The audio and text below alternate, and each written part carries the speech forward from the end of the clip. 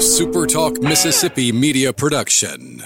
You're listening to Sports Talk Mississippi On Demand, presented by Pearl River Resort. Escape to Choctaw, Mississippi and enjoy world-class gaming, the Dancing Rabbit Golf Club, and Geyser Falls Water Park. Escape to Pearl River Resort. You ready for it? To the junction, in the Grove, and to the top. This is Sports Talk Mississippi. On your radio and in the game, right here on Super Talk Mississippi.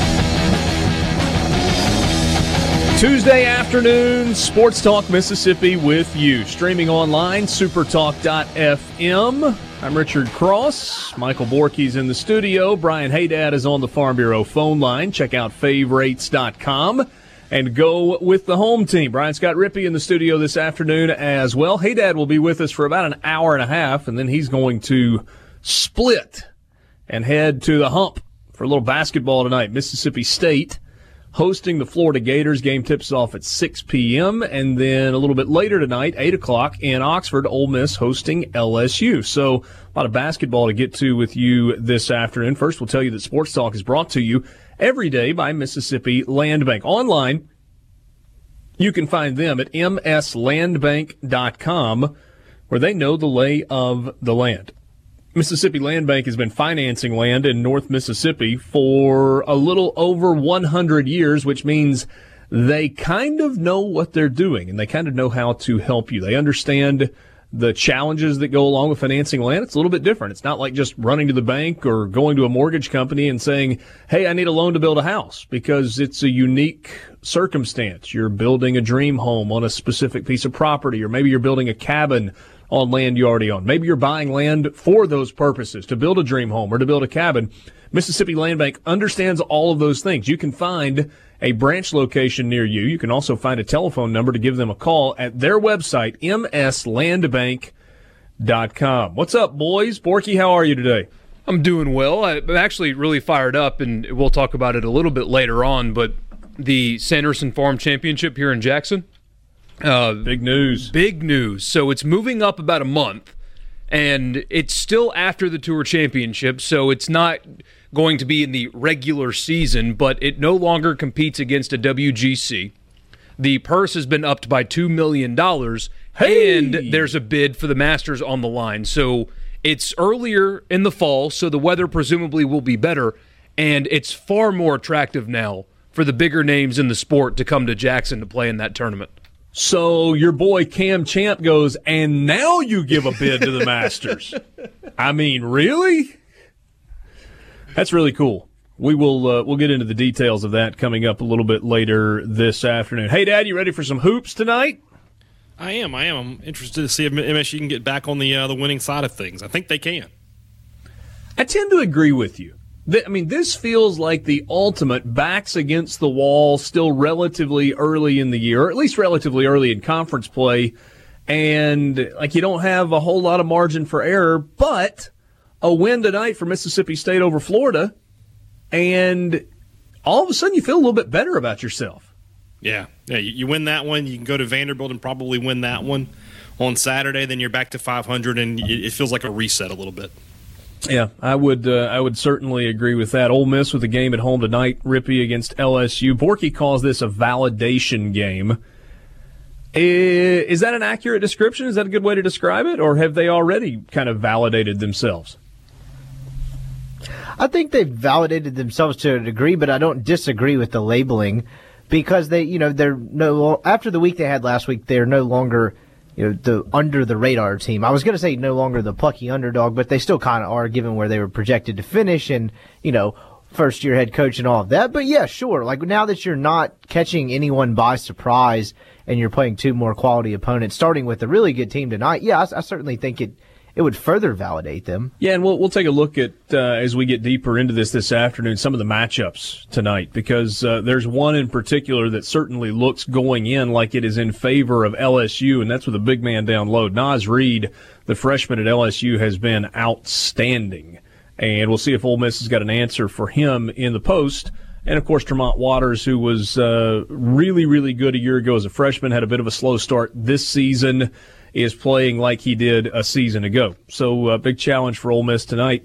Hey, Dad, we've talked about this in football terms. We've talked about it in baseball terms in the past. But the reality is, once you start winning, the pressure's not the right word, but every game you play becomes bigger because of what you're playing for, as opposed to just kind of playing the games. Yeah, absolutely. But the same can be said for losing, though. I mean, Mississippi State's exactly in a huge right. game tonight in Week 3 or Game 3 of the SEC season because they're 0-2. By that same token, Ole Miss is in a big game tonight in Game 4 because they're 3-0, and you want to see how long you can keep that going. So both teams are in games where, State's in must-win, I think. Ole Miss isn't in must-win, but they would sure like to get a win to go to 4-0 because at that point, any last people who are thinking that they're not for real have to get on board with them. And then by the other token, for Mississippi State, they can bring a lot of, of sanity back with a win tonight. Yeah. It's also for Ole Miss just building up margin for error. When you hit that point in the season, you begin to hit the wall because they do have two big freshman contributors, and there's always some semblance of a freshman wall, but really just the team in general where you hit, late January to early to mid-February where it's just become such a grind and you're deep into conference play. You want to be able to absorb, 2 of 3, 3 of 4, something like that if you were to lose a few. Yes, I think that's certainly a relevant point when you look at – everybody's going to run into that this year, I think. Maybe with the exception of Tennessee, it feels like everybody in the league is going to have a stretch where they lose 2 out of 3 games. Whether they're the better team or not, just because of the balance of the league, you're going to have that stretch where you lose a couple of games. And so how much equity have you built up kind of before you get to that point? And can you slam the brakes on it being 2 out of 3 and not allow it to turn into 4 out of 6 or 4 out of 5 or something along the lines of that? That's probably going to be the difference in making the NCAA tournament and not making the NCAA tournament, regardless of whether your name is Ole Miss or Florida or Mississippi State or Kentucky for that matter. I would even throw Tennessee in there because if you watch that game at Florida, for 32 minutes, 33 minutes, that was a fight on the road. And so, yes, I think Tennessee's better than everybody else, but I still think they're going to run into it. This is Tennessee's last 5 games of the season. At LSU, at Ole Miss, Kentucky State, at Auburn. That's how they finish. That's tough. They could go 2 tough. and 3 in that. Yeah, they could. I'm going to say that by the time they get to that point, they will have already sewn up like a top 3 seed. But you still want to be playing your best at the end of the year. Some other stuff we're going to get to with you this afternoon, a look at the quarterback transfer portal. It's actually just the NCAA transfer portal, but it seems as if most of what people care about is quarterback. Is Mississippi State still in the market for a quarterback via the transfer portal? Is there going to get to a point, hey, Dad, where we don't snicker when we say the portal? Probably. It'll be a while, though, because it is funny. Yeah. As a video gamer, I hear the word portal, and I think of the game Portal. So I'm just picturing quarterbacks just shooting from one place to another. I can't help it. Yeah, I'm with you on that. Borky, is that what you would have named it, or would have you given it another flashy name? Not portal, right? That doesn't make any sense. Database would have worked just fine. Nobody would have made fun of you. The transfer database. List. That's boring. Just list. Just the transfer. That's even more boring. Portal's good. We could have gone with Matrix, perhaps. The transfer Matrix. The transfer cornucopia. Got a couple of hoops-related guests coming your way this afternoon. We're going to chat with Hugh Kellenberger, who is now with The Athletic, and he's managing editor of their college basketball coverage. I may have made that title up, but he's got kind of his finger on the pulse of college basketball across the country.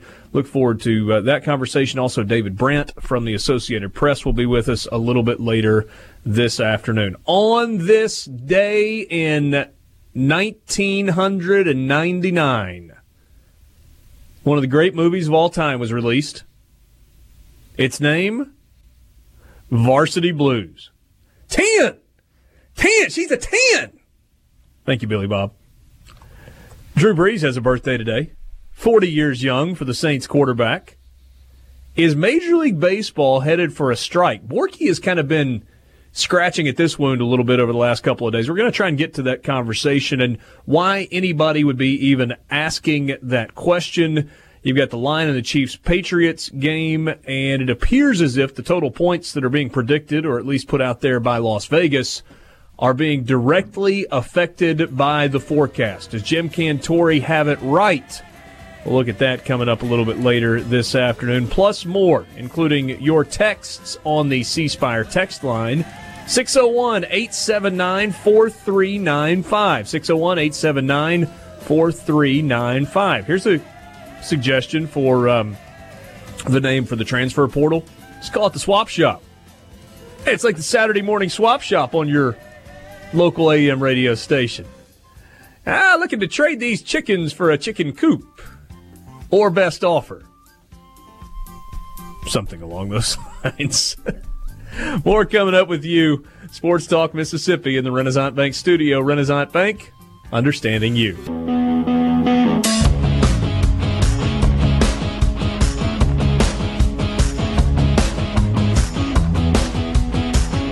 Back with you, Sports Talk Mississippi, streaming online at supertalk.fm. Don't forget you can download the Sports Talk Mississippi podcast. It's available every day after the show ends. You can get it on Google Play. You can get it in the Apple Podcast Store. It's also now available on Spotify, which is growing like crazy. Not only can you get the Sports Talk Mississippi podcast, you can get the Thunder and Lightning podcast. Some guy named Hey Dad and Joel Coleman bring that to you every day. It's all the Mississippi State you want. And you guys are giving out awards, right? Yeah, this Friday will be the first ever Joel T. Awards. I'm really proud that you called it first ever and not first annual, because I was going to immediately correct you if you had called it the first annual. You can't have a first annual thing. Thank you. It's only annual after year one. Wait, no, yeah, you can. No, you can't. It's inaugural. You cannot. Inaugural. Okay. First ever. But annual means it's happened before.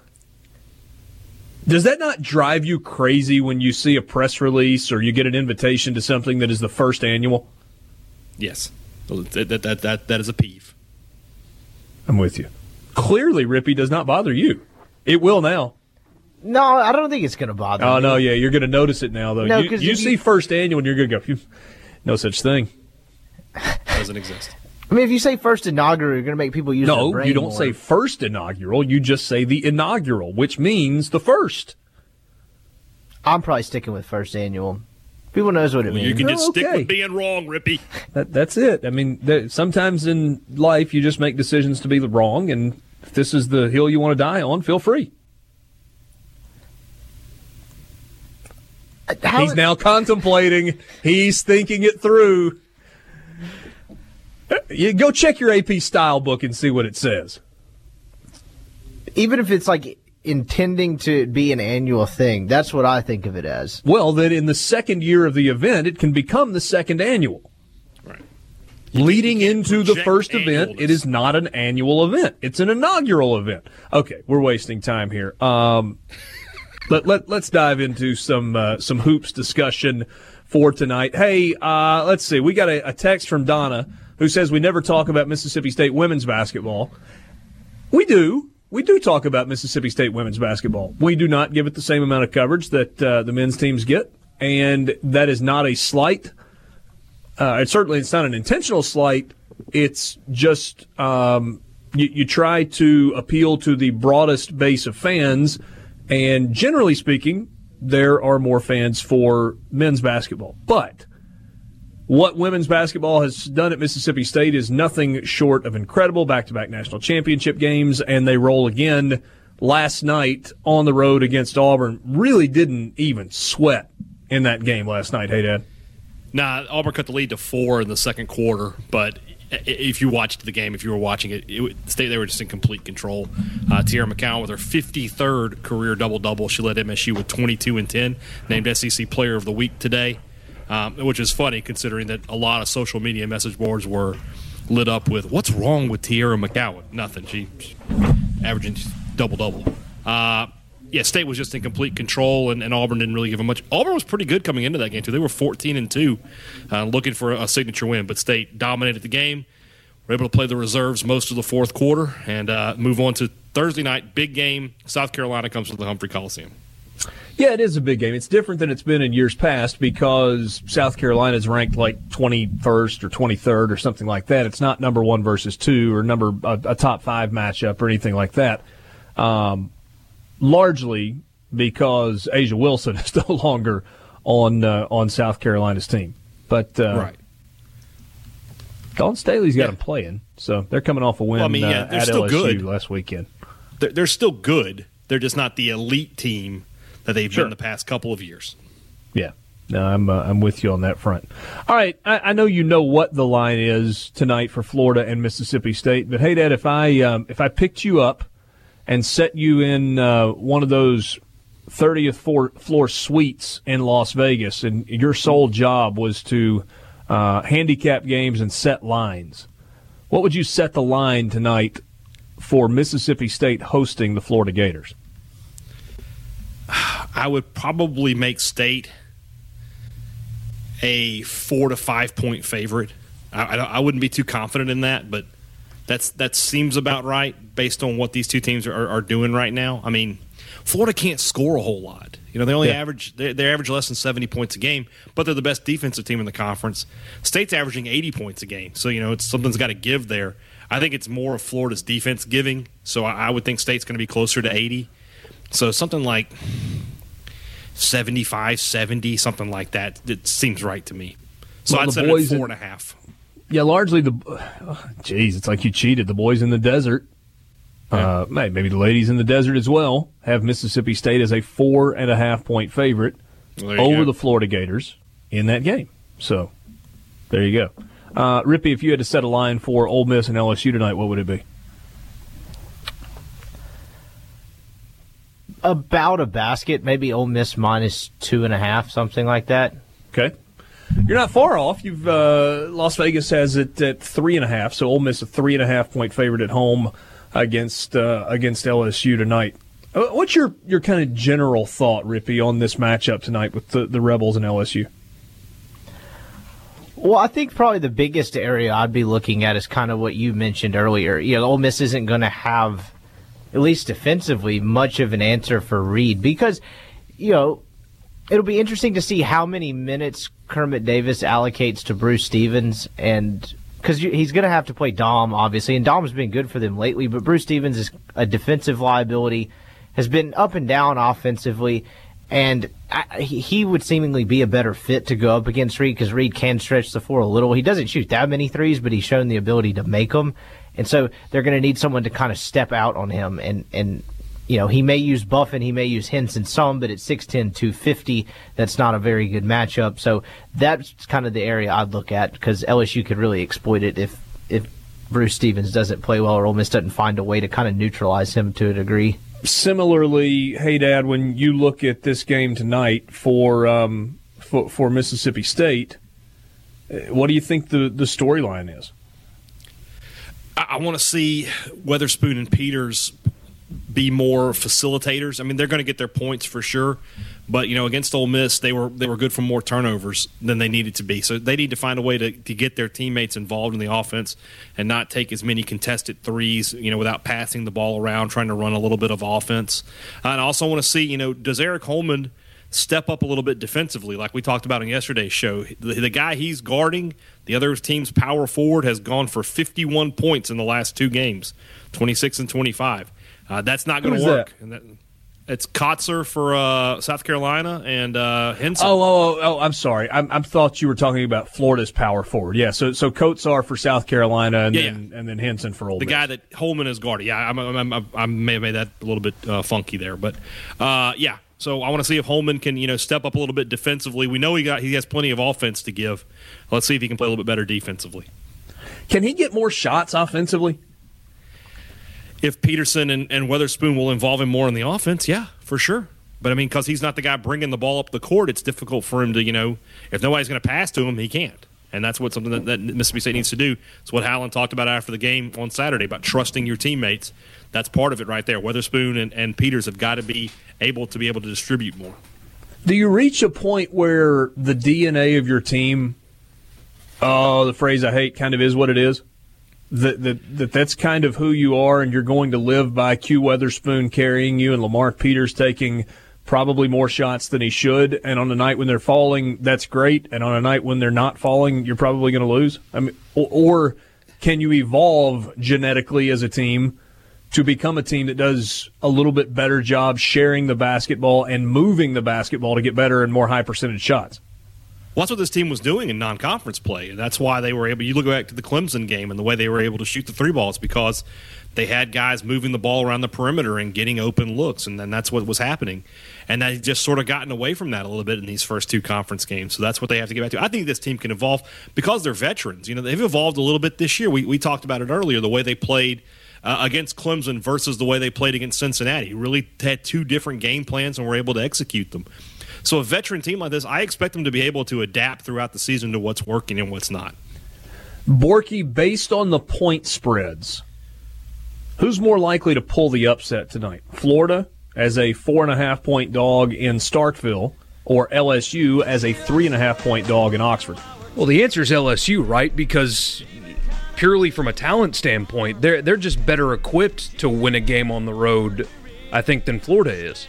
Well, I watched Mike White's post-game press conference after the game this weekend, and demeanor doesn't mean everything. That guy looked defeated without any answers. And when you pair that with a team that's not as talented as LSU, you got to lean the Tigers, don't you? Yeah, I agree. I tend to agree with you. Yeah. And what you would anticipate being a desperate Mississippi State team. We'll see if they play desperate tonight. That's something that I really want to watch in that game, especially in the first half. Sports Talk Mississippi, more with you in the Renaissance Bank studio after this.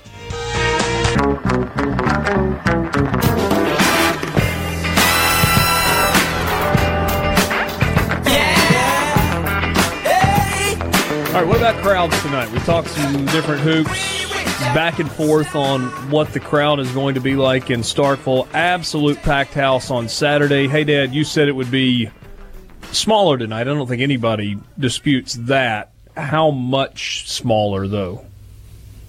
I would be surprised at more than 6, to be totally honest with you.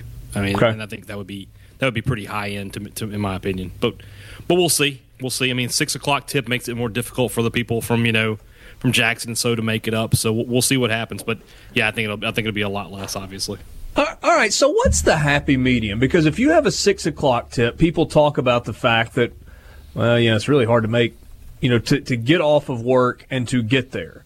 But if you have an 8 o'clock tip, people say, well, I can get there after work, but man, it's just so late getting home when I got to go to work tomorrow.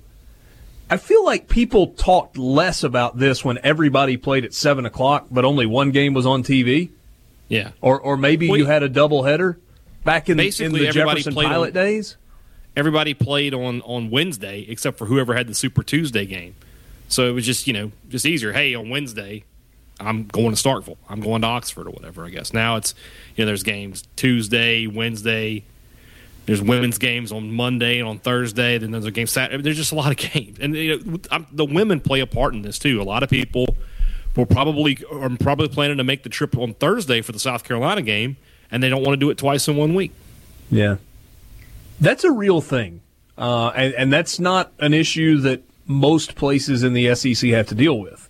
Right. Tennessee draws really well for women's basketball, but if you remember our conversation with Dane Bradshaw a couple of weeks, he was talking about how well Tennessee was drawing for men's games this year. Yeah. And he pointed out that Tennessee has an advantage over places like Ole Miss and Mississippi State and Auburn and maybe even to some degree Arkansas, in that Knoxville's a really big city, and everybody in Knoxville is a Tennessee fan, and it's easier to fill up an 18,000-seat arena when people drive 20 minutes. Yeah, exactly. Same with South Carolina. Columbia is a big city. It so is. It's easy to it's easy to put people in the stands there. Yeah. So what's their excuse? They built an arena 2 times the size it needed to be for one. Yeah, they did. Yeah. But right now, I mean, they're on a little bit of a hot streak, so I don't know when their next home game is off the top of my head, but they might have a big crowd for that one. Yeah.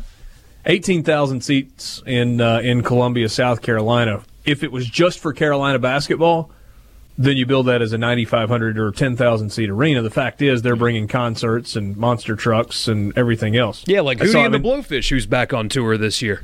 Hootie and the Blowfish is playing there. They've got an NCAA men's basketball regional there this year, and coming up in a couple of weeks, James Taylor and Bonnie Raitt.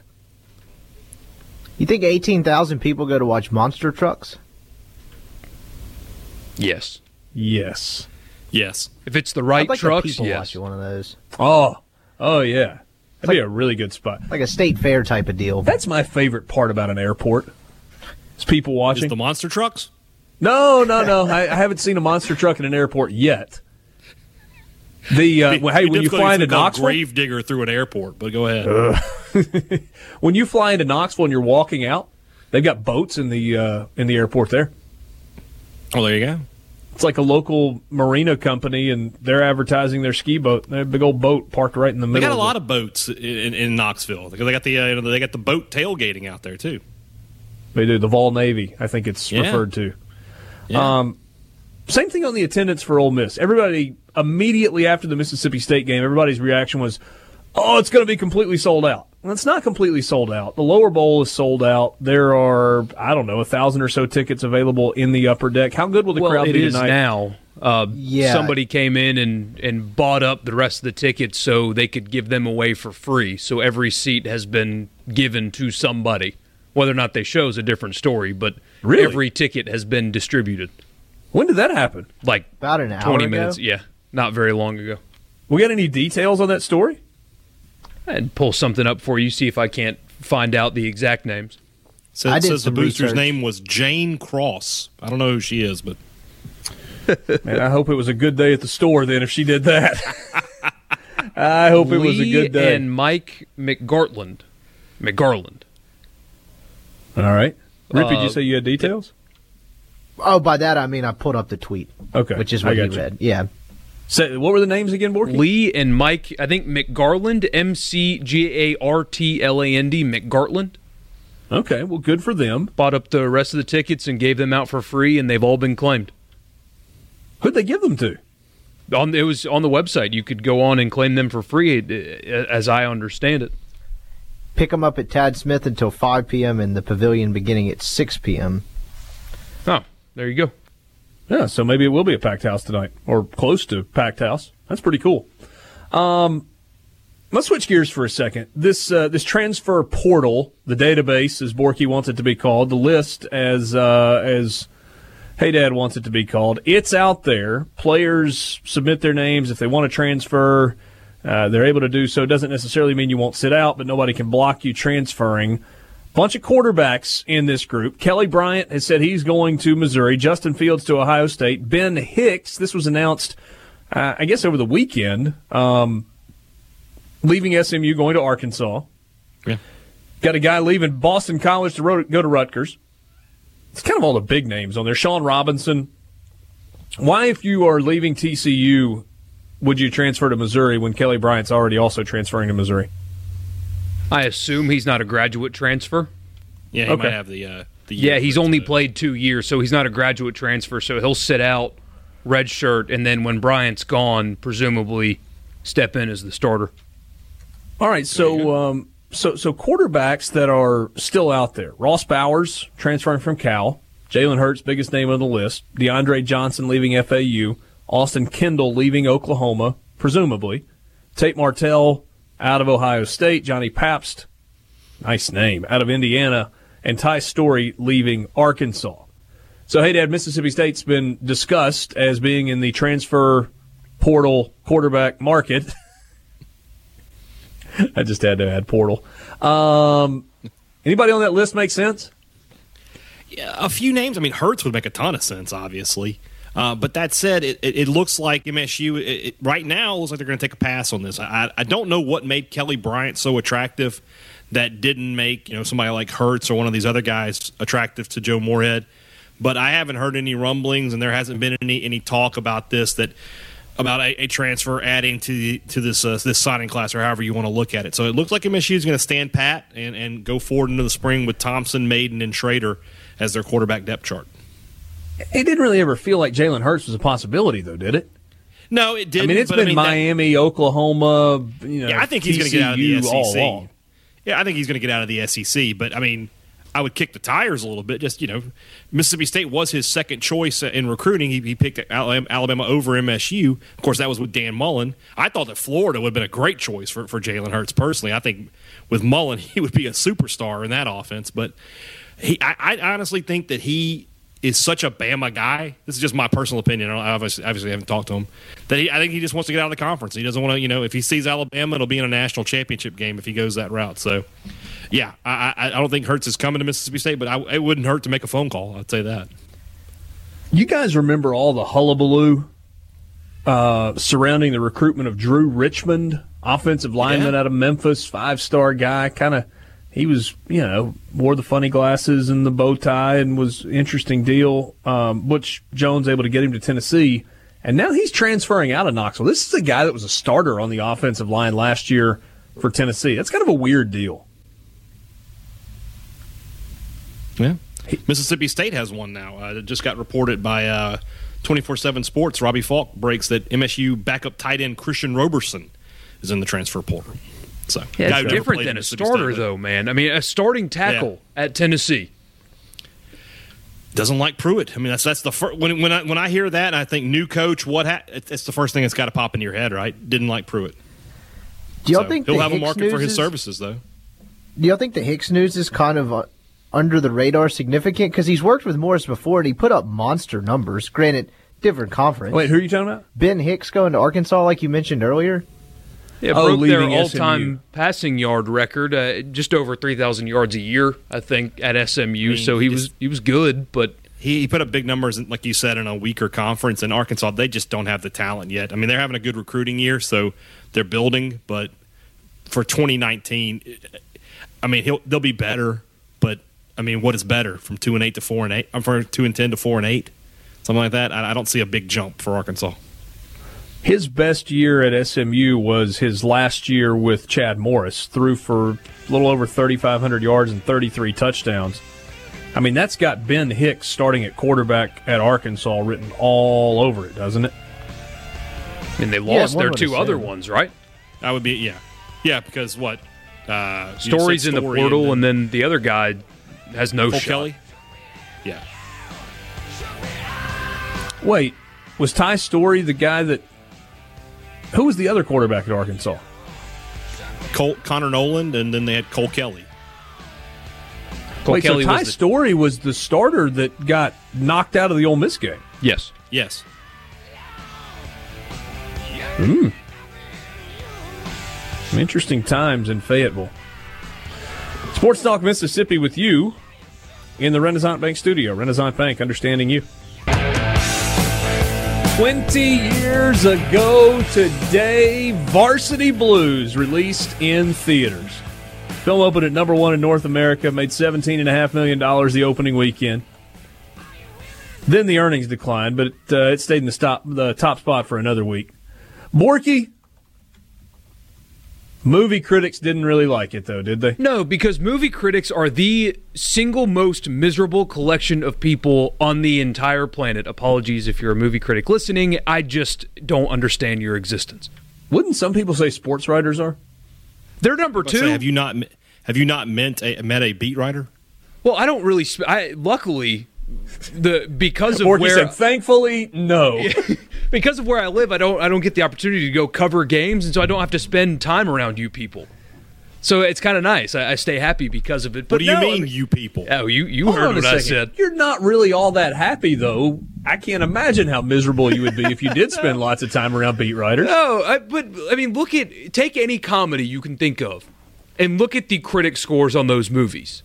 It's like these people expected some like transcendent emotional roller coaster. Instead, they got a movie with fart jokes for an hour and a half when that's what you should have expected going into it. It's unbelievable how that movie didn't do well in critics. Like Big Daddy didn't do very well. Billy Madison didn't do well on Rotten Tomatoes. Has like a 40% on Rotten Tomatoes. Are you kidding me?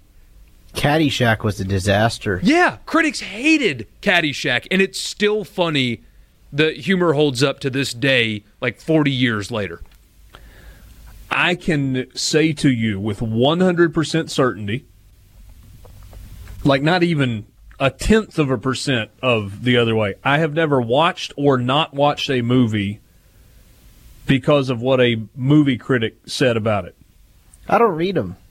Or because of what Rotten Tomatoes said about it. Critical reception, film has a 40% approval rating on Rotten Tomatoes. Predictable football movie that lacks intensity. Roger Ebert noted in his Chicago Sun-Times review that scenes work, but they don't pile up and build momentum. Real Views said it takes a worthwhile detour or two. It ultimately finds its way back to the well-worn track of its genre. I mean, the heck do you want it to do? I'm telling you, they want a high school football movie to give them an emotional feeling other than high school football movie. Hey, Dad, were you a fan of Varsity Blues? Who is not a fan of Varsity Blues? What's your favorite scene in the entire movie? I'm going to let you guess my favorite scene in the entire movie. Okay, aside from the whipped cream bikini, what is your favorite scene in the entire movie? Oh, gosh. Yeah, there's just something about I don't want your life. I mean, that's probably the most quotable line from that movie, but it cracks me up every time I hear it. I love the scene where they're going to school in the morning and Billy Bob jumps in the back of the truck with his pig. And a pancake in his hand with some syrup. It's like a pancake rolled up and he's squirting syrup into his mouth. Right in his mouth. God. I like the pissing match between the dads that with the can on the head and the kid just gets drilled in the face. Yeah, well, it's not the kid, it's the dad. The dad, yes. Yeah. It's like, come on, John. Come on, Mox. Show him you can do it. Oh, come on, Dad. I don't want to play. And then it was like, whoop. But then the payoff on that scene doesn't come until later in the movie because the dad just thinks that Mox doesn't know where he's throwing it. And then he turns and watches him whip one off the mascot's face and knock the guy off the horse. And then he kind of grabs at his nose. It's like, oh, I get it now. Dad, I don't want your life. And then you got the little side script of the little crazy brother who's like trying to join a cult or start a cult. It's a great movie. It's perfect for what it is. Yeah. Yeah. Not every movie is going to win Best Picture. Some movies are just meant to be fun. Was Mox's mom like a good mom or was she a lush? Like the scene where that Rippy points out where he throws the football and busts the dad in the nose at the barbecue scene. They go to slow-mo and she's like sloshing a drink and she's like, come on, Mox! Not sure what she really was in that movie. Fire that pigskin! Gosh. Oh, gracious. Can we just all agree, and Borky, this may have been exactly what you said, so forgive me for stealing what you just said, but I'm 100% on board with you. Not all movies are made to win Academy Awards.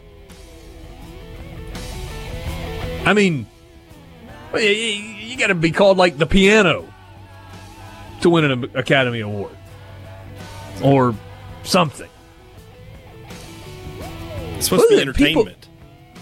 Isn't people say that is it American Beauty that's the worst movie ever that actually won an Academy Award that had Kevin Spacey in it? Is that what it was called, American Beauty? He was in that. I didn't realize it was the worst movie ever. Well, I mean, I've heard people say of the Academy Award winners, that might be the best. Sports Talk Mississippi with you. I love that dog. It's a pig. Yeah. More coming up in the Renaissance Bank studio.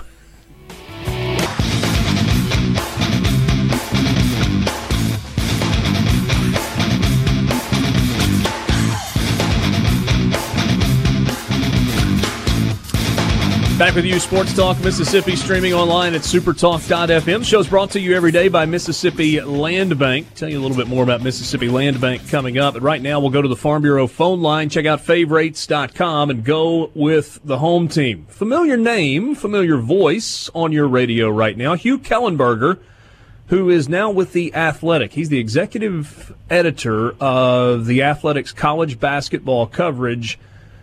Hugh, how's it been with The Athletic? I just got to tell you from a subscriber standpoint, you didn't ask me to say this. I'll give that disclaimer. I absolutely love it. Is it fun working there? It is exactly as fun as you would think it would be. To get up every day and get to do quality work and work with the best people in the business, from Seth Davis and Dana O'Neill on down, Ken Rosenthal, everybody else. It's been awesome. Well, good for you. I'm happy for you that you're in a spot that you're really happy on a daily basis. And getting to cover college basketball, which I know has always been your love, I'm sure because you follow college basketball closely, you predicted, like most everybody else did, that Ole Miss was going to get off to a 3-0 start in the SEC, and they were going to have 13 wins, and they were going to be one of the biggest stories in the entire country, right? Yeah, I mean, back in St. Louis last March when they were, going down on Wednesday night of the SEC tournament, everybody looked at that team and said, I bet you they're going to be in the top 15 come next, January. Yeah. Well, what about this story? When you look at the college basketball season on its whole to this point, is this one of the more remarkable stories of the season to this point so far?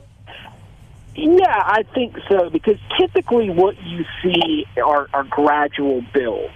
This is probably the closest comparable to what is happening in Ole Miss right now is what happened at Texas Tech when they hired Chris Beard. And they went from kind of a middling program to all of a sudden it was a different brand of basketball being played, and not necessarily by guys that were the most highly recruited, but a coach was able to impart a vision and get the guys to buy in. And I think that's what's happened at Ole Miss, what Kermit Davis has done.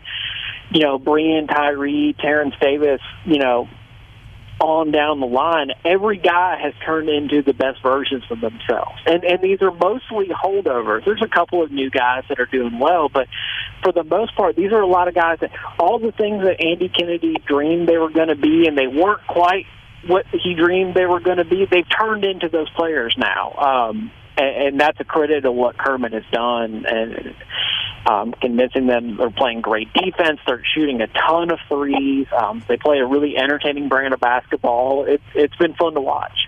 Yeah, we'll see if it's able to continue. I guess that would be kind of my final question about Ole Miss for you. As you look at the SEC and you look at this Ole Miss team in specific, can they continue? And I don't mean can they be undefeated, but can they continue to trend in this direction to 11 or 12 wins in the conference and find themselves in the NCAA tournament?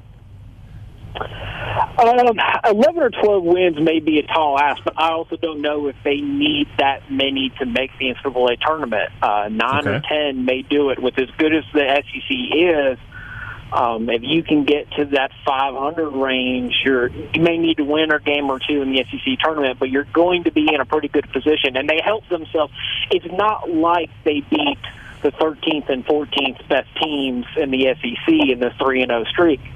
At Vanderbilt that's a pretty good win. But Auburn and Mississippi State, especially Mississippi State on the road, those are those quadrant one wins that, are going to force the committee to pay attention to you. Yeah, really interesting stuff. Hugh Kellenberger on your radio. You can follow him on Twitter at KellenbergerCBB. He's the executive editor of college basketball at The Athletic. Let's take the SEC thing a step farther. You've heard the cliches that coaches give you on a year-in, year-out basis. Oh, you can lose any game on any night. And usually that's just not true. Usually there are a handful of teams at the bottom of the league that unless you just absolutely lay an egg, you're not losing that game. With the exception of Tennessee kind of playing just about anybody, is that a true cliche this year that anybody in the SEC can beat any other team on any night? I think it is only because of this, and this is the part that the coaches never really truly admit. They're dealing with, by and large, 19, 21-year-old kids And to get them to play at that level every night, especially if they're on the road, like it's easy to get yourself caught. That's the part of it. It's easy as much as you can talk to your blue in the face of, hey, we got to really watch out for Missouri. They know they're looking at the same tape, and they can kind of go, our B-minus game may be good enough tonight, and if maybe it would be, but if Missouri comes out with their A game, they can beat you. That's the problem. And the league is devoid of anyone who's just a mess. That was the big problem with the SEC earlier this decade. It was not just that there were a lack of really, truly quality teams. There were multiple teams that they showed up to the arena, and you'd watch them in warm-ups. You'd go, these guys don't like each other. They don't appear to be particularly well coached. They don't have a shot tonight. Everyone in the league is at least competent. And if you're at least competent, you have a shot. Who's the one player that you would, if you could only pick one, the one player that you would pay money to watch in all of college basketball this year? The answer is Zion, right? Well, I think so, although Marquette's got a guy who's kind of making a case. Yeah, Marcus Howard is really good. His game's a little bit harder to watch. You got to go to like FS1 or something like that to get the Big East games. But I would definitely recommend him. Zion Williamson's just a delight. But the thing about him is that everything he does, you're going to see pop up on Twitter and Facebook and Instagram and everything else. So you almost don't have to watch the Duke game to find out what he's doing. I'll tell you, if sneaky deep cut, if you're up late, love watching Gonzaga, and I love watching Tennessee. Admiral Schofield is a great player to watch, really entertaining, kind of has that Draymond Green kind of attitude to his game, but he can shoot. Grant Williams is really good. They're fun to watch, too. Schofield's a nicer guy than Draymond Green, though. May not play that way, but like if you get away from the floor, I think he's like a better human being. Yeah, I think he's a better human being, but if you go to that Tennessee-Gonzaga game when he was just raining threes and really just pouring it in the Gonzaga fans' faces, trash-talking throughout the whole game, leading the Gator chomp, the other night to the Florida fans, there's an edge to him.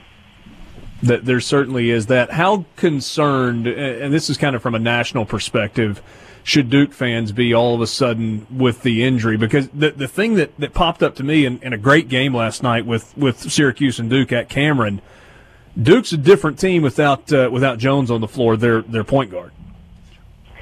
Yeah, and they have a really tough one on Saturday with Virginia. Their pack line defense is going to make it really hard. It's the second straight game where it's going to be really hard to get Zion Williamson the ball and the spots where he wants it, and his struggles with shooting the three are magnified. Because late last night against Syracuse, you saw they had a hard time. There were multiple guys on the floor who did not want the ball. It resulted in R.J. Barrett taking a lot of bad shots. Jack White was like 0 of 10 from three. And those are things that if you have Trey Jones, he's a guy that you feel comfortable, even as a freshman halfway through the season, he's going to make the right decisions against Virginia and that really stingy defense. It's going to slow you down, not give you a lot of possessions on offense. You really want him to break things down. So, I mean, it's going to be an issue. We're going to see, I would bet they put the ball in R.J. Barrett's hands and try to see if he can't make some plays for him because they don't really have a backup point guard. How many legit Final Four contenders are there in the SEC? At this point, you never say never to anybody. I've said since the beginning of the season, Tennessee was my national championship pick. I still think they're there. Okay. Auburn is close. The thing with Auburn is that they have to bring the same effort every night. They're not so talented as to rely on talent alone. I think that kind of caught them at Ole Miss. They didn't match Ole Miss's effort level. So they could get there, but they could also drop an early game if they don't have the right mindset. After that, it's who gets hot. I think we see it every year with the Final Four has three teams that are really, really good, and we all saw come in, and then there's one team that just did all the right things, a South Carolina, Loyola, somebody like that, and it's hard to see those teams coming, or they'd be picked a lot higher than a 9, 10, 11 seed. Yeah. Hey, last thing, Hugh. Got less than a minute remaining. How concerned are you about Mississippi State right now, sitting at 0-2 in the league? Huge game tonight, hosting Florida. Can they get things back on track and be the team we thought they were going to be? Yeah, I think they can. The offense has been fine. You know, you see what they've been in the high 70s, low 80s both games.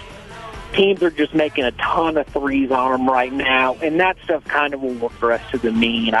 Mississippi State's too talented for there to be anything seriously wrong. It's just some breaks and having not fallen their way. Okay. Hugh, really appreciate your time. Hope we can do this again soon. Absolutely, anytime. It's Hugh Kellenberger from The Athletic. Kellenberger CBB on Twitter. More coming up with you in the Renaissance Bank studio. Renaissance Bank, understanding you.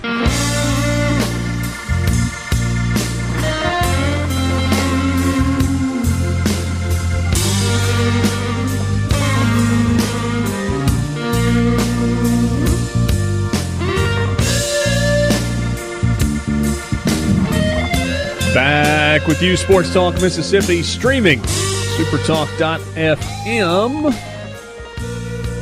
on this Tuesday afternoon. A doubleheader of hoops in the Magnolia State tonight. Mississippi State, Florida.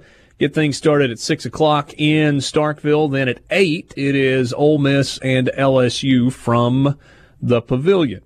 On your radio right now, our good buddy David Brandt from the Associated Press. DB, what's up, man? What's up? How are you? I'm great. Did you anticipate this basketball season going this way? You know, from a Mississippi State standpoint, I certainly thought that State had a chance to be pretty good this year, but no, I did not see Ole Miss being this good this quickly. I knew Kermit Davis obviously had a good reputation as a coach, but I thought there'd be a little more rebuilding involved. Let's start in Starkville. Mississippi State, going into league play has only one loss on their resume. It's the neutral site loss against Arizona State. They've got a pretty good home win against Cincinnati, and that was one of those where it was kind of a fight, and they kind of passed the test of being physical and being able to play good defense to get a win against a really solid team. But an 0-2 start in league play, not a hole that you can't dig yourselves out of. What do you need to see from Mississippi State to believe that they can start digging themselves out and they can kind of turn into the team we thought they were going to be? Well, I still think they're pretty good, and obviously their first two losses both came down. You know, South Carolina was in overtime. The Ole Miss game was tied in the final minute. So what I think has got to happen is I think State is very good, but they're not going to necessarily blow out a lot of teams. So I want to see better decision-making late. I think that Lamar Peters, Quindary Weatherspoon put up some quick shots in the final minute or two in that Ole Miss game when really, they should have trusted each other a little more, worked it around a little bit, found a better shot than what they've got. And so, Ben Howland has talked a lot about that there's been a few too many turnovers, especially in key situations. And then I think defense is another thing. I think this is a team, as long as Ben Howland is a coach, he's always prided himself on good man-to-man defense. And, obviously when Ole Miss goes for whatever it was, I believe 81 points, on Saturday, that's quite a few, especially on your own home floor. So, showing up the defense a little bit, I'd like to see better decision-making late, but this is a team that I think needs to make small tweaks. It's not like a huge makeover. I think they've got the pieces. When they were going through that stretch after the Arizona State game, when they beat Clemson, when they beat Cincinnati at home, they were shooting the ball really, really well from three. And there were some crazy shooting numbers, 40% from deep, and through that stretch of games, they don't shoot it well from three against Ole Miss on Saturday. So what are they as a team? Is it just kind of somewhere in the middle from a shooting standpoint? Right, I think they're a solid 3-point shooting team, and any time any coach will tell you this, when you shoot 45% from 3-point range, when you make 12 or 13 in the night, it can mask a lot of deficiencies. And, it's hard to count on that kind of shooting every single night. Certainly you'll take it when it comes, and you hope it happens more than not. You're going to have some nights where you go, 9 of 29 or 7 of 23 from three-pointer. And you've got to find other ways to get offense. You've got to work the ball down to Eric Holman. You've got to drive to the basket a little more. You've got to hold the other team maybe to 65 points or something like that. So I think that's kind of the mark of a good team, because I think just about anybody could go out and win a game when you make 15 three-pointers. I mean, that's kind of ideal, but it's those games where the shot's not falling necessarily like against Ole Miss, like against South Carolina, where you just kind of have an average night. Can you somehow find a way to grind out a win? And so far they haven't been able to do that in SEC play. We'll see if they're able to do that tonight against a Florida team that has been in some close games and has not looked great. Let's flip over from Starkville to Oxford. David Brandt on your radio, writes at the AP, covers sports, college sports primarily, but sports in the Magnolia State. Ole Miss LSU, this matchup tonight is an interesting one, and I think part of the reason that it's interesting is because LSU kind of presents some challenges, especially with Naz Reid down low. This guy, who's a true freshman, I mean, kind of like you when you were a true freshman in college, David, 6'10", 250, and coming off a 27-point performance where you went 4 of 4 from behind the arc and hit 10 of 12 shots. Boy, I remember those days. I've shrunk since then, but yes, I remember them. Right. I mean, LSU is a supremely talented team. And that's, I think one thing that bodes well for Ole Miss is that, they see some pretty good post players. And they've managed, even though that they're not incredibly talented down low, I think Dominic Oladichuk has played better and has been very useful, plays good team defense. Bruce Stevens has his moments.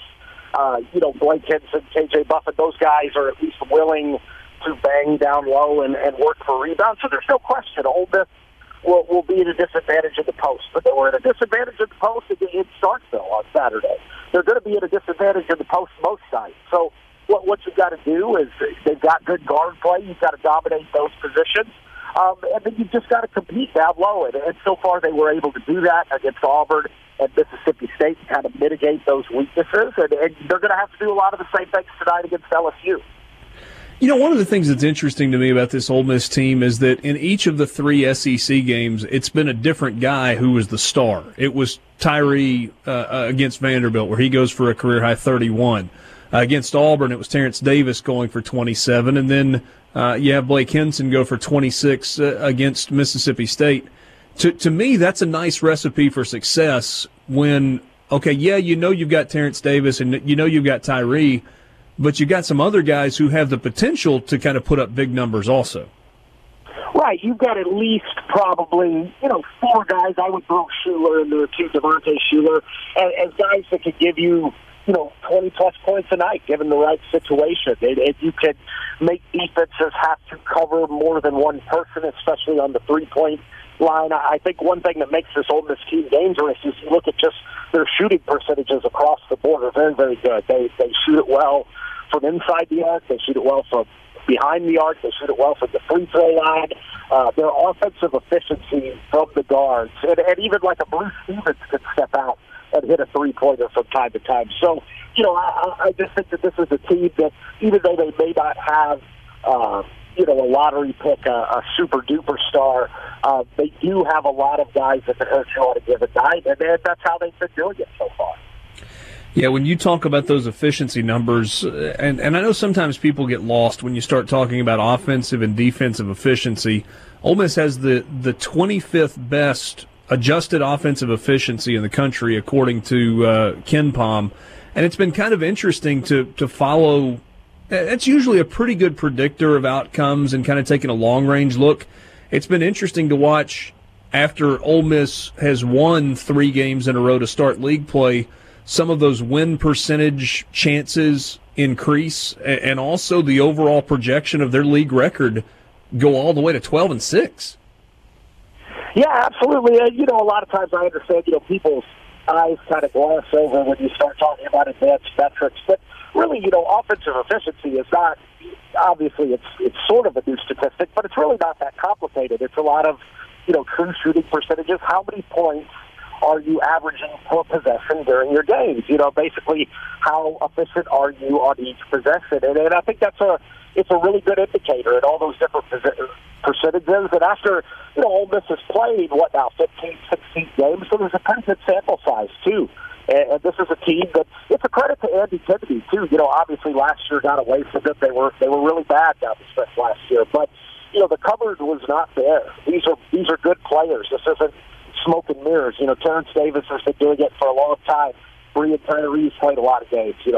Kennedy recruited Schuler. These are good players. I think Kermit Davis has put his own twist on there with Henson and Buffett and just kind of valuing possessions more, and you really see a talented team. So I think at Ole Miss there is probably some sort of regression due. I don't know if this team's going to go 18-0 in SEC play, but I think at this point I think it's fair to say that the Rebels are for real. When you say for real, does that mean? And I know you're a reporter, not necessarily a columnist, but when you look at their body of work to this point and kind of project what's coming, do you think they're a team that is a bubble conversation team, or completely on the outside, or completely on the inside when we get to mid-March?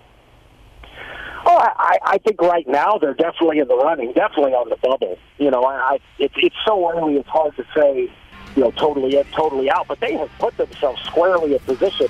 And when you're 3-0 after 3 games, I think something like 11-7 in the league is really doable. And if you can get to that mark, I think, especially with the strength across the board of the league, you got a really good chance to get to the tournament.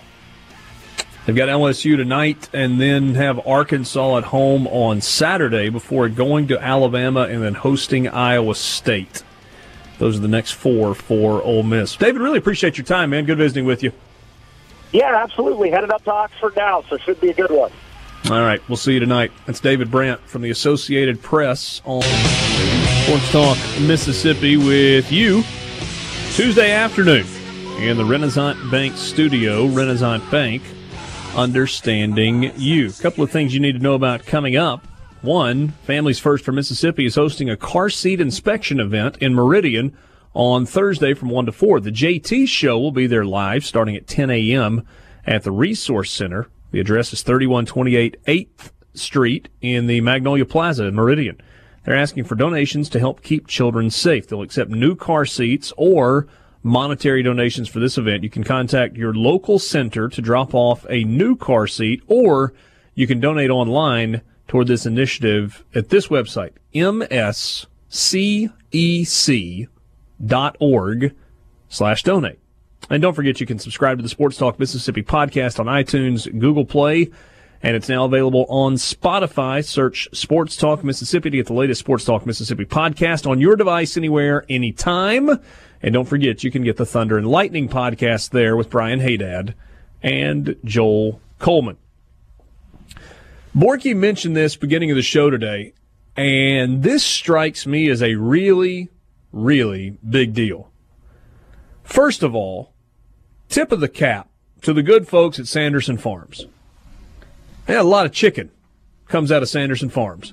But Joe Sanderson and the folks there have made a commitment to really 2 things. 1, to golf in the state of Mississippi, and 2, to Batson Children's Hospital. So Children's of Mississippi at UMMC, the Blair E. Batson Children's Hospital. So by saying we're going to support this golf event and give it some stability by signing a long-term sponsorship to the golf tournament, they gave the Mississippi PGA event stability. And what is it, Century Club Charities, that's kind of the charitable arm behind it, has done a really good job raising a ton of money for Batson. So, with those 2 things as the backdrop, this is a really big deal. Sanderson Farms Championship is moving from late October to mid-September. September 16th through the 22nd this year coming up. Still be at CCJ in Jackson. Purse goes from $4.4 million to $6.6 million. That puts the Sanderson Farms Championship on a level playing field with other big golf tournaments all over the country in purse size. And not only that, a full allocation of FedEx points So it's not a partial allocation. If you win this, you get the full complement of FedEx points. And if you win this golf tournament, you get to go to Augusta in April. And it's a standalone. No WGC on the other side of the schedule taking the top 50 players in the world. So what had to happen to allow these things to happen? For it not to be, one, an opposite field event, two, for it to bump the overall purse by $2.2 million, to get that Masters automatic invitation as part of the winner's incentive. Do we know much about the background on what has allowed this to happen? It's a better question for you, Rippy.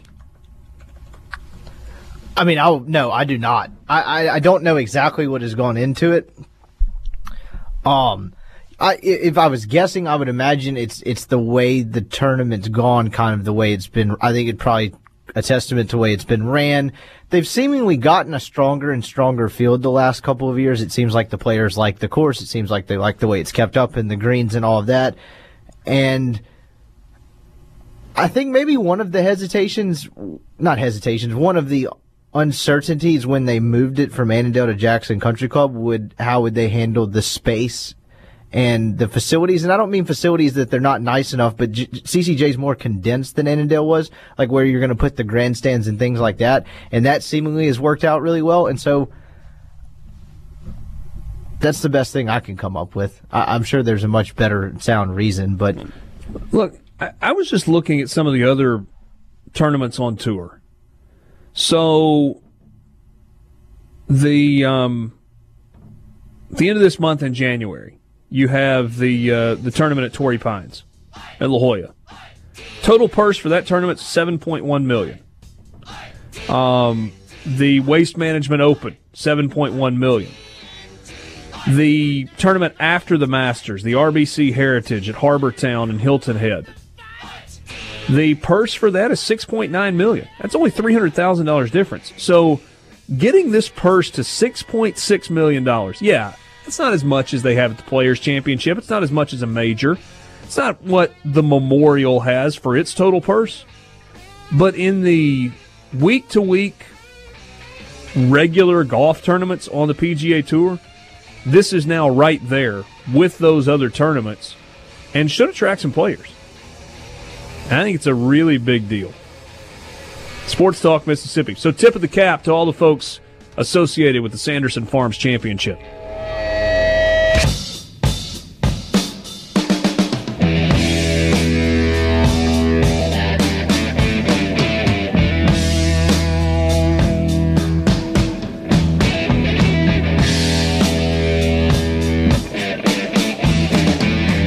Here we go, 5 o'clock hour, Sports Talk Mississippi, streaming online at supertalk.fm. Glad to have you along for the ride on this Tuesday. Richard Cross, Michael Borky, Brian Scott Rippey. Hey, Dad was with us for the first hour and a half, and then he said, later, boys. He was headed to the hump. Mississippi State and Florida tip off in a little less than an hour. And, oh, by the way, if you're watching that game tonight, broadcast crew is Tom Hart and John Sunvold and Andy Kennedy. Little three-man booth tonight in Starkville. How about that? You're a TV guy. What do you think about three men on a basketball game? You got to be real careful. Too many cooks, or what is the case there? No, it can be good. I mean, I think it can be good if you've got good chemistry and you don't have a whole lot of talking on top of each other. I mean, half the time we do 4 on a radio show. Yeah, but we're always talking on top of each other. Just kidding. Easy. Now, we don't do that at all for a 4-man team, based on what I hear around the country anyway. Yeah. Certainly try not to. I mean, that's the biggest challenge with having multiple people is it's a really hard listen if you get 2 people talking at the same time. And that's something you have to work really hard to avoid when they're just 2 of you. Like, I'm working with Andy Kennedy this past Sunday, and, it was only a couple of times, but that's a couple of times too many if you're trying to be perfect and you don't want to talk on top of each other. Two pretty different personalities. I think John Sunvold is a really, really, really good analyst. And I think Andy Kennedy sees the game in a pretty unique way as well. But from a personality standpoint, those two guys are kind of opposite ends of the spectrum. Sunvold's pretty low-key. And AK is obviously funny and, a little bit bigger of a personality. So it'll be neat to see how that goes. Sports Talk is brought to you every day by Mississippi Land Bank. Online, you can find them at mslandbank.com. Mississippi Land Bank, where they know the lay of the land. If you're a farmer in North Mississippi and you've got equipment needs, maybe it's time to get a new tractor, or maybe it is time to buy a new combine or spreader or some other equipment, Mississippi Land Bank can help. Maybe you need to refinance an existing loan. Mississippi Land Bank can help. What about crop loans? You have to do that on an annual basis, just year to year. Got to do it. Mississippi Land Bank can help. And maybe you're buying a piece of property to enlarge the size of the farm, or you've been leasing land and the opportunities come up to buy it. Well, Mississippi Land Bank can help. They've been financing land and all that is related to it for over 100 years. At Mississippi Land Bank, they know the lay of the land. You can find a branch location near you in North Mississippi or grab a phone number at their website, mslandbank.com. Right now it is time for the College Football Fix. College Football Fix is driven by Ford and your local Mississippi Ford dealers. You can stop by your local Mississippi Ford dealer and test drive. Oh, there's a lot you can test drive. What I recommend? Probably the F-150. Best-selling truck in America for 42 straight years. I'm a proponent. That's what I drive. And I love it. And I've had several of them, and I don't have any desire to have anything different. There's a reason it's the best-selling truck in America. It's because it's the best truck in America. Test drive one at your local Mississippi Ford dealer. You'll want to take one home. So we've talked about Mississippi State being kind of in the semi-market for a transfer quarterback. It seems to have settled a bit. They were certainly interested in Kelly Bryant. When he was on the market, Bryant decided he was going to Missouri. Vegas had you believe, because of the odds that they were putting out on different transfer quarterbacks as to where they might go, that Mississippi State was in the running to get Brandon Wimbush, the former starter at Notre Dame, who lost his job to Ian Book. Why do I want to call him Noah? Because Noah Book sounds better than Ian Book. I've wanted to call him Noah Book since the beginning, and I don't know why. Ian Book won that starting job, and Notre Dame became a different team. Wimbush started 12 games a year ago, started the season this year, but was replaced by Book after 3 weeks. Still decent numbers, 12-3 in 15 games, threw for 719 yards and 4 touchdowns, 6 picks this year. A year ago, threw for almost 2,000 yards, 16 touchdowns, 6 picks, and ran it for 803 yards. He's going to UCF. What should we make of that? They don't expect Mackenzie Milton to be back and healthy in 2019. Are we ever going to see Mackenzie Milton play football again? For his, hopefully so, just because that means he recovers fully and all of that. He is doing, with minimal weight and some assistance, but he is able to use a leg press machine with that injured leg already. That's pretty incredible. It's a good sign. Absolutely, it's a good sign. But that's what that tells me, though. That tells me that they don't expect him back and they need somebody to plug and play right away. But I was surprised that that's where he ended up going. I mean, maybe he didn't have any other prospects elsewhere, but I can imagine there are some Power 5 schools that need a quarterback to be able to play immediately, and he went to UCF. I don't know if that means that, hey, maybe UCF really is a program that's here now, or he just made a choice to go live in a good part of Florida for a while. Yeah, I guess so. If you're Wimbush, though, you've got options. You're not going somewhere where you don't feel like there's a really, really good chance you're going to be the starter, right? Right. You don't grad transfer to not play. That's why when everybody was saying when Joe Burrow transferred to LSU, it was, oh, well, there's still a quarterback competition there. He hasn't won that job. It's like, guys, he won the job the day he signed the papers. He's not going there without being the starting quarterback. Same thing in this situation. Well, we've also seen it go the other way with a Notre Dame quarterback, though. Malik Zaire? Malik Zaire 2 years ago transfers away from Notre Dame, goes to Florida where he's going to be the guy, and then it's not the guy, and he's really not very good. Yeah. This whole transfer portal thing is interesting to me, and it works out for some, right? I mean, for some, it's a really good deal. But it's not going to work out for everybody, right? I mean, with more and more people transferring out, and generally speaking, you're not transferring out if you were good enough to be the starter. If you've got a starting job, you're not probably going somewhere else in search of a starting job.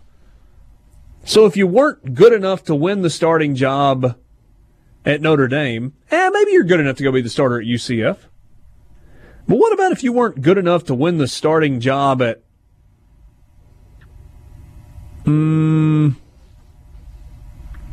where should we say? Arkansas.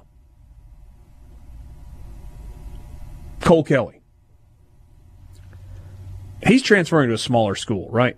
Yeah. Which you could say is what Book is doing to some degree. It's a lesser level. Who, Wimbush?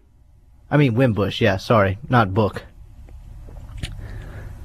Yeah, but is UCF that much of a lesser level? No, but it's still the American Conference and probably a little bit easier in terms of competition, wouldn't you say? I mean, there's a reason undefeated Notre Dame was in the playoff and undefeated UCF wasn't. If you weren't good enough to win the starting job at Boston College, why? And that's not a shot. I mean, I don't mean it to be a shot anywhere. And we know the Justin Fields story at Georgia. He was the most highly recruited quarterback in the country, and he decided to go somewhere because he thought he was good enough to beat out another freshman who had just taken a team to a national championship game. It didn't work out. Yeah, he might have been, honestly. It just Fromm never really cracked to give them an opportunity to, oust the incumbent. Yeah. And in his you're not case, changing just for the sake of changing. Go ahead, Bort. Oh, in his case, in hindsight, go where you want to go to college, but he probably shouldn't have gone to Georgia anyway.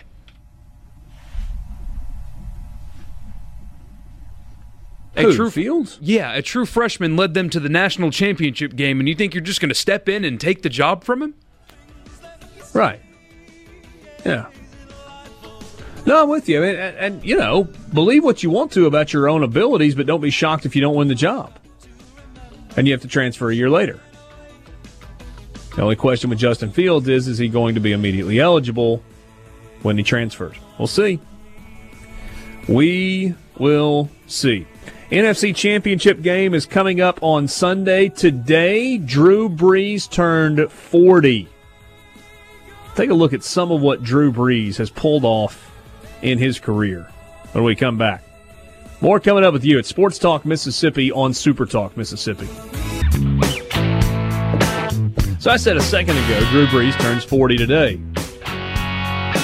We take a quick time out, and Rippy looks at me and goes, "Hey, Richard, are you 40? No, I'm not 40, not yet, although I'm not terribly far from it. I'm 38. What was your next question, though? I already forgot. Wait. Your next question was, could you still play quarterback for the right. Saints? And I said, I've probably got 1 year left in me. I don't know if I could do it for 2 more. And then you followed it up with... It's crazy to think about it when you compare it to just people you know in real life, because it seems like a kid's game, and then, grown man playing it for that long. Yeah. I mean... Not that all, pros are kids, but you know what I mean. There's a difference between, 29 and 39 or 28 and 38. Oh, there's no question. Yeah. There's no question. So Drew Brees is a year and a half older than me. And he's got $12 more than me in his bank account. I mean, he's been really successful. Give or take. Eli Manning and I are the exact same age. We were in school together, weren't like close friends, but were friends, acquaintances in college, whatever. All he's done is gone on to win 2 Super Bowls, a couple of MVPs. They give you a car when you win the MVP. He's got 2 of them. I'm sure he's giving those away or whatever. You're getting awards too, though. You get a car for that thing yesterday? Yes, but it's a Matchbox. Matchbox car. It's almost the same thing. You just don't have to pay for insurance on it. It's fantastic. It really is weird when you think. How old are you? 23. How old are you, Borky? 26, 27 in 6 weeks. So 23 is not really applicable. I mean, you're talking about guys that have just graduated, that are in their rookie year, second year. I guess 26, I mean, you got guys that have played for 3 years professionally or 4 years professionally, and their careers are about to be done, Borky. Some of them have made enough money to never have to work again. Isn't that wild? That's what the part that people don't realize, though, right? Because, like, Borky, what would you do if you already had enough money and you were told you couldn't do the current job you're doing anymore, but you didn't have to work again? Like, it would be a weird place to be in at this point in your life, right? Yeah, and I'm the type, I can't, as much as I say I would like to, like if I won the lottery, you guys would never see me again because I'd go buy a private island, but I wouldn't be able to just sit on the beach all day long. I would have to do something. So if, let's pretend that producing this radio show was making me $10 million a year, and then like my fingers couldn't hit the buttons anymore, I don't know what I would do, because I am the type that needs to be occupied by something. Well, it's kind of fascinating to me, though. Do you make $10 million a year, but you only spend $650,000 a year? Because if you're that guy, yeah, I'm that guy. Then good for you. You really are set, because you've got $30 million in the bank. I love this hypothetical. But if you make $10 million a year and you spend $8 million a year, and the $8 million a year that you spent wasn't necessarily in cash, it was just on stuff, and you still financed a bunch of stuff, which is kind of crazy to think about when you're talking about that kind of money, you've got to continue to have a revenue stream, or you got to change your lifestyle. Because making $10 million a year for 5 years, but spending $8 million a year for those 5 years, plus having bills that are due, the math doesn't work there. Here's an interesting example. So, you guys know David DeLucci. He's been on this show. I've worked with him a bunch. He played in the big leagues for 14 years. And for the first, 7 or 8 years, he made either league minimum or a little bit above it. He kind of worked his way up. And then he got one big contract. And he probably made, I'd have to pull it up, whatever his contract, he probably made in the neighborhood of $20 million, $20 million playing Major League Baseball. Well, if you're smart about it, that's life-changing money, and you don't really ever have to work again. But David's kind of like what you were talking about, Borky. He can't just sit around and do nothing. So, yeah, he hunts, and yeah, he fishes, and but he's started a foundation, and he started broadcasting and doing all kinds of other stuff. It would be hard, even if all you did was play a game for a living, for 16 years after you graduated college, to hit 40 or 41 and go, all right, I'm done. And it's really crazy to think about. For me, I'm sitting here at 38. What if 3 years from now, I retire? And I got enough money set aside, I don't ever have to work again. Now, I'm not going to lie, I'd give it a go. Play a lot of golf in a lot of cool places. That's such a long time, though. Wouldn't you feel like after 18 months of playing a bunch of golf, you'd want to get back into some sort of routine? Well, there's part of me that goes, you know what, I just travel a ton because I love to travel and love to go places. But what if you got kids? Well, your kids have to have a normal life. They've still got to go to school somewhere. Are you just going to leave them with a nanny forever while you go travel all over the world with your wife? Hey, I'm not going to do that. That was a long roundabout way of getting to some of what Drew Brees has accomplished. Super Bowl champ, Super Bowl MVP, 12-time Pro Bowler, first-team All-Pro in 2006. Is it surprising to you that he's only been first-team All-Pro once? He's been overlooked most of his career. 4 times he's been named second-team All-Pro, including this year. Twice he has been named the NFL Offensive Player of the Year. Did not happen this year. He's the 2006 Walter Payton Man of the Year, which there are a lot of guys in the NFL to which that is a really, really big deal. 7 times he's led the NFL in passing yards. 4 times he's led the league in touchdowns. Twice he's had the best passer rating. He has the most career passing yards in NFL history, the most completions, the highest career completion percentage, highest single season completion percentage, most consecutive games with a touchdown pass, most pass completions in a year, most touchdown passes in a game. He's tied in that category. And yet, when you name the best quarterbacks in the game, he's not usually the first or second or third name that you get. He should be, though, by every measure, which is kind of crazy, right? You think it's probably mostly a product of playing in the same era as Brady and Manning as well. Peyton, that is. No, I understand. And his teams weren't always a mainstay winning big playoff games like Brady's were either, because he had a sandwich in his career where he was playing with historically bad defenses. Horrendous defenses, so they couldn't, eclipse 500, even though he was putting up ridiculous numbers because they couldn't stop anybody. That in the timing of him getting there makes him more valuable than any of those guys we just named, which sounds crazy when you talk about Brady. But in a lot of ways, he literally saved the Saints. Yeah, they were going to move to San Antonio. That was going to happen. Okay, So Drew Brees came to San Francisco in 2006. He had 5 seasons with the Chargers. But since 2006 has been with the Saints. Total of 18 years in the NFL. If he plays next season, he will have played 19 seasons in the NFL. Is he Mr. Saint? Yep. Most recognizable, most iconic player in Saints history? Yep, because as Rippy mentioned, the timing of his arrival. And then winning the Super Bowl 3 years after the hurricane hit and all of that, yeah. And that was in the season they got back into the Dome, right? Or was it 2 years later? It was 2 years later. For the record, he has, through this season, made $221,710,422. If he plays for the Saints next year, he is due $23 million. He'll play next year, won't he? I have a feeling if they win the Super Bowl, he won't. I base that on nothing but feeling.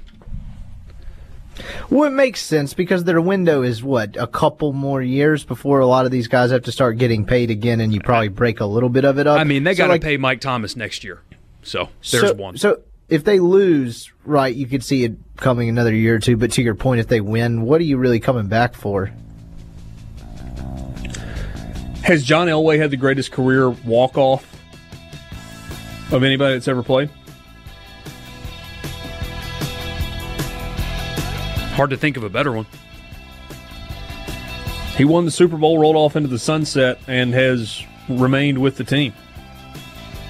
Peyton kind of did the same thing. Wasn't with the same team, though. Elway's definitely better. How about the difference in their careers from a cash standpoint? Drew Brees closing in on $250 million. If he plays one more year, he's sitting at $225 million right now. John Elway played 16 seasons, won 2 Super Bowls, and he made $45 million in his career. Drew Brees will make more money in the last 2 years that he plays than John Elway made in his entire career. Sports Talk Mississippi in the Renaissance Bank studio.